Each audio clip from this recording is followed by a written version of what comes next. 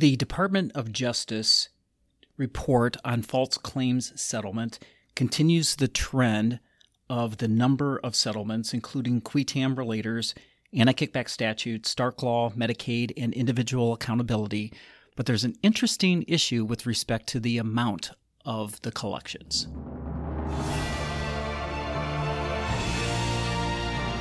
Captain Integrity Production and the law firm of Nelson Mullins presents Stark Integrity, the Stark Law and Compliance podcast. Stark Integrity explores the world of the Stark Law and healthcare compliance with our nationally recognized Stark Law, fraud, and compliance attorney, Bob Wade. Bob has a national healthcare legal and compliance practice that focuses on the minions of the Anti-Kickback Statute, False Claims Act, and the Stark Law, including fair market value and commercial reasonableness. Although Bob is a law partner in the national law firm of Nelson Mullins, the views expressed in Stark Integrity are Bob's personal views and not the views of the firm, and they are not intended to be legal advice. Now, without further ado, I give you Captain Integrity, Bob Wade. Welcome to Stark Integrity, the Stark Law and Compliance podcast. My name is Bob Wade, and I am your host. Well, periodically, I will provide information regarding recent settlements under the Stark Law, Anti-Kickback Statute, and False Claims Act. And typically, when the Department of Justice puts out their annual report or even their biannual report, I will report on the trends and also the issues that are being released by the Department of Justice in their report. On February 7th of 2023, the DOJ released their most recent report with respect to fiscal year 2022. And the heading under the report said the second highest number of settlements in history. So there were 351 False Claims Act settlements in fiscal year 2022, which the Department of Justice indicates is the second highest number of settlements that they have recovered during a fiscal year. But the dollar amount during fiscal year 2022 was $2.2 billion. Now, let's take a look at history. And when you adjust numbers for inflation, then over an 8-year period, starting around 2009-2010, the average was $4.8 billion. Again, in 2022 was $2.2 billion. And then in 2021, it was $6.1 billion, but half of that reflected the settlement with Purdue Pharma with respect to the opioid issue. So there was a huge spike with respect to 2021. But 2022, the dollar amount, even though we had the second highest number of settlements and judgments in fiscal year 2022, was down substantially at only, I say only, I'm using air quotes there, $2.2 billion. Now, as listeners to Stark Integrity know, the False Claims Act applies to any type of government payment, not just healthcare. But in their report, the Department of Justice is indicating that the trend is continuing, that the majority of the false claim settlements relate to the healthcare industry. So it was $1.7 billion of the $2.2, so that reflects about 77.3% of all False Claims Act settlements relate to the healthcare industry. And this includes drug and medical device manufacturers, DME providers, home health, managed care providers, hospitals, pharmacies, hospice, and physicians. So even though it was down in the dollar amount of collections under the False Claims Act, the majority of those collections dealt with the healthcare industry. And as listeners to Stark Integrity also know, that the qui tam bar makes up a majority of those settlements. So in fiscal year 2022, of the $2.2 billion that the government collected under the False Claims Act, $1.9 billion related to qui tam whistleblower cases, so that's 86.4%. So of all of the dollars settled under the False Claims Act by the Department of Justice, or judgments, it's not only just settlements but also judgments, 86% of those were generated through a qui tam relator, And the qui tam relators were paid $488 million. So collectively, for all of the relators, $488 million was paid by the government out of the $1.9 billion that the government collected through the cases that the qui tam relators brought forward under the provisions of the False Claims Act. Now, I indicated that there were 351 settlements and judgments under the False Claims Act, but in fiscal year 2022, now hold tight for this, there were 652 qui tam suits brought forward by whistleblowers under the False Claims Act. And as indicated in the teaser to this episode, the same kind of themes, dealing with the anti-kickback statute, the Stark Law, individual accountability, but another new area is Medicaid. Now, of the $2.2 billion, that is only what the federal government recovered. And so the federal government, because they do support the Medicaid programs in most states, that the federal government can collect some money based upon Medicaid fraud and abuse. So now I'm going to go by category, and really I'm just using the DOJ press release to kind of highlight some of the key areas that are being settled as well as judgments. So the first category is the Medicaid program, and I have an episode on copays and deductibles and the waiver of copays and deductibles, and this first case is exactly on point. So it's Mallinckrodt. They are a pharmaceutical company, and they paid $260 million. And part of the allegations were that they had this foundation that the pharmaceutical company was funding that was a conduit to pay illegal kickbacks in the form of copay subsidies to patients that did not have a financial need for the payment of those copays through the foundation. So that's one case. The next case is Gold Coast Health Plan, and they had three of their county-owned providers: Ventura County, Dignity Health, and Salinas del Camino Real. They paid a combined $70.7 million to resolve false claims to California's Medicaid program. So the payments that these entities were seeking were not for allowed medical expenses under their contract with the state, and they were predetermined amounts that did not reflect fair market value or were duplicative of services that they were paid for, or also that they offered unlawful gifts in violation of the state constitution. So there's a lot of issues here, but this was primarily targeted at the Medicaid program and these entities' involvement with the California Medicaid program. Again, $70.7 million. The next major category is unnecessary or services or substandard care. And I've talked before in Stark Integrity about substandard care may not meet the medically necessary definition, and the first case is exactly that. So there are 3 nursing homes under the banner of American Health Foundation that they provided, at least the settlement indicated that they provided, I'm going to use air quotes, grossly substandard skilled nursing facilities, and they failed to follow appropriate infection control protocols and did not maintain adequate staffing levels. So the Department of Justice filed claims under the False Claims Act against these 3 entities, these affiliates, and so there's been no settlement or judgment in those cases, but those cases are going forward.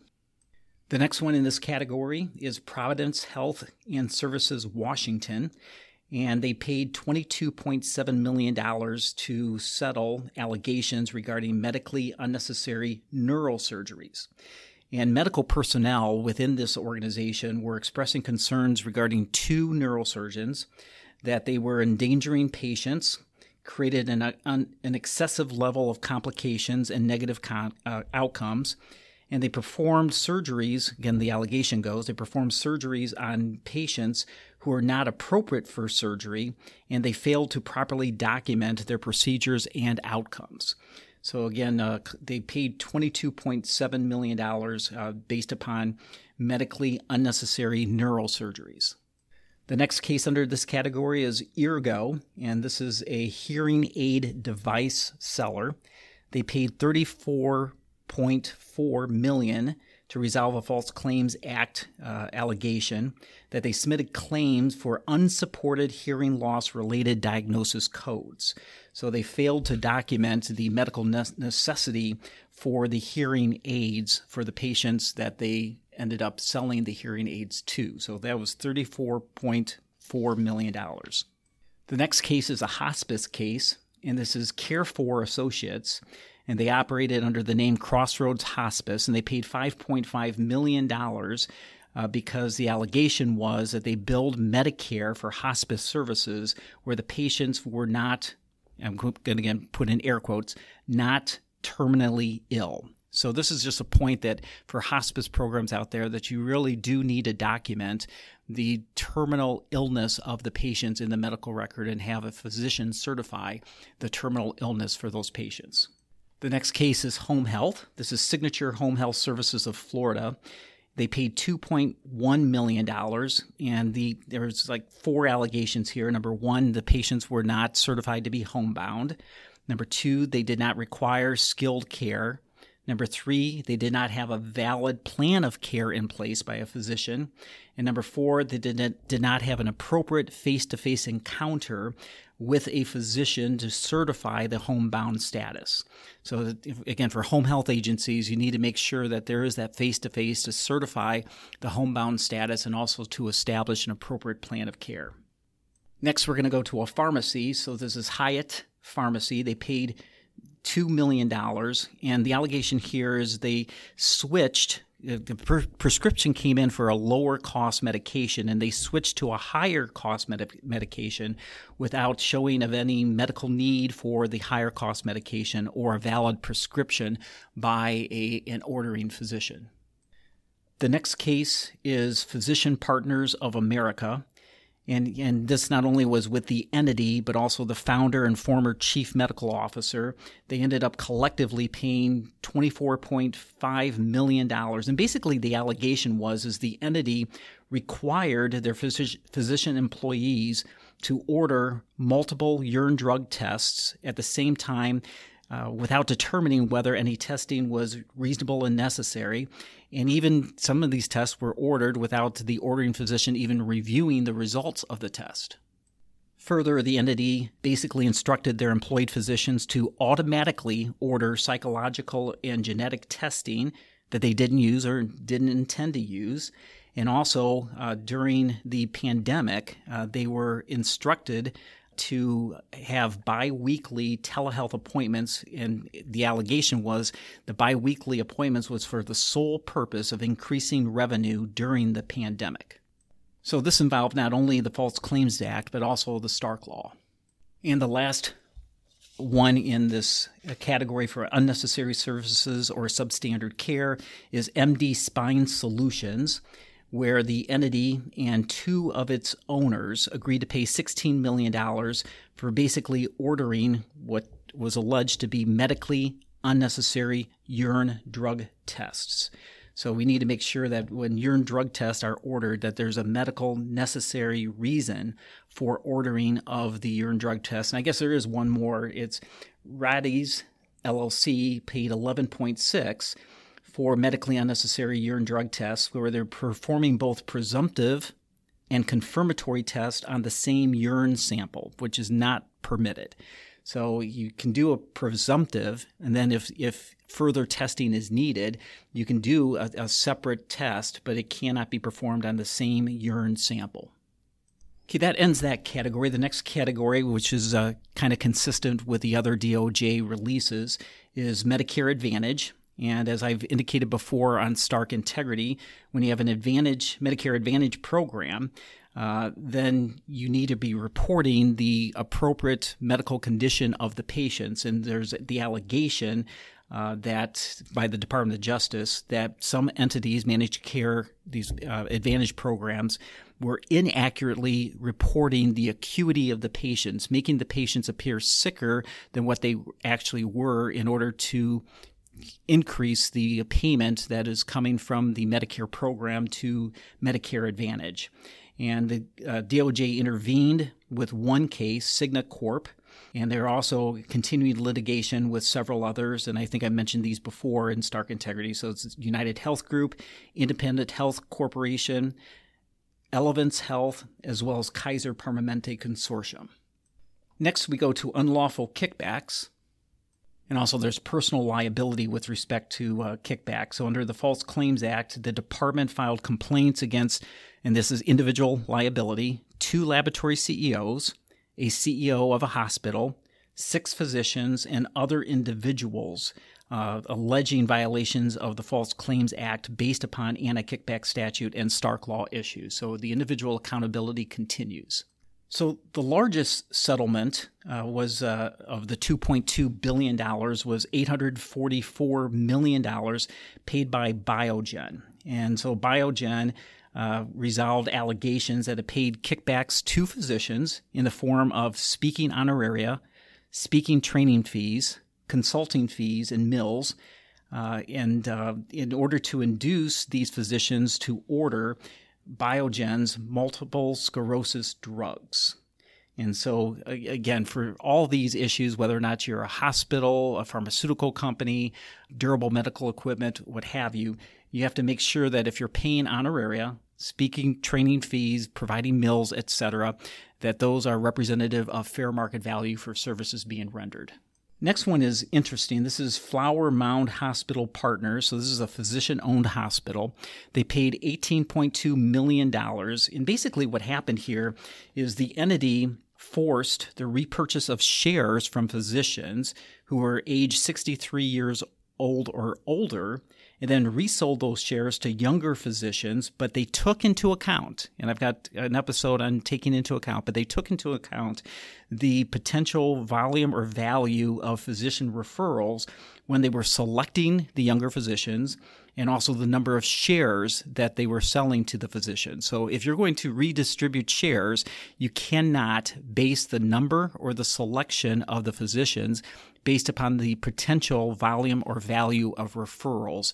And again, this hospital ended up paying $18.2 million. And the next one also, again, emphasizes individual responsibility. So the DOJ settled cases with 32 Texas doctors, 32, and 2 executives for $5 million. And basically, it was for improper payments through management service organizations that were really guised as a scheme to encourage the physicians to order laboratory tests from the laboratory.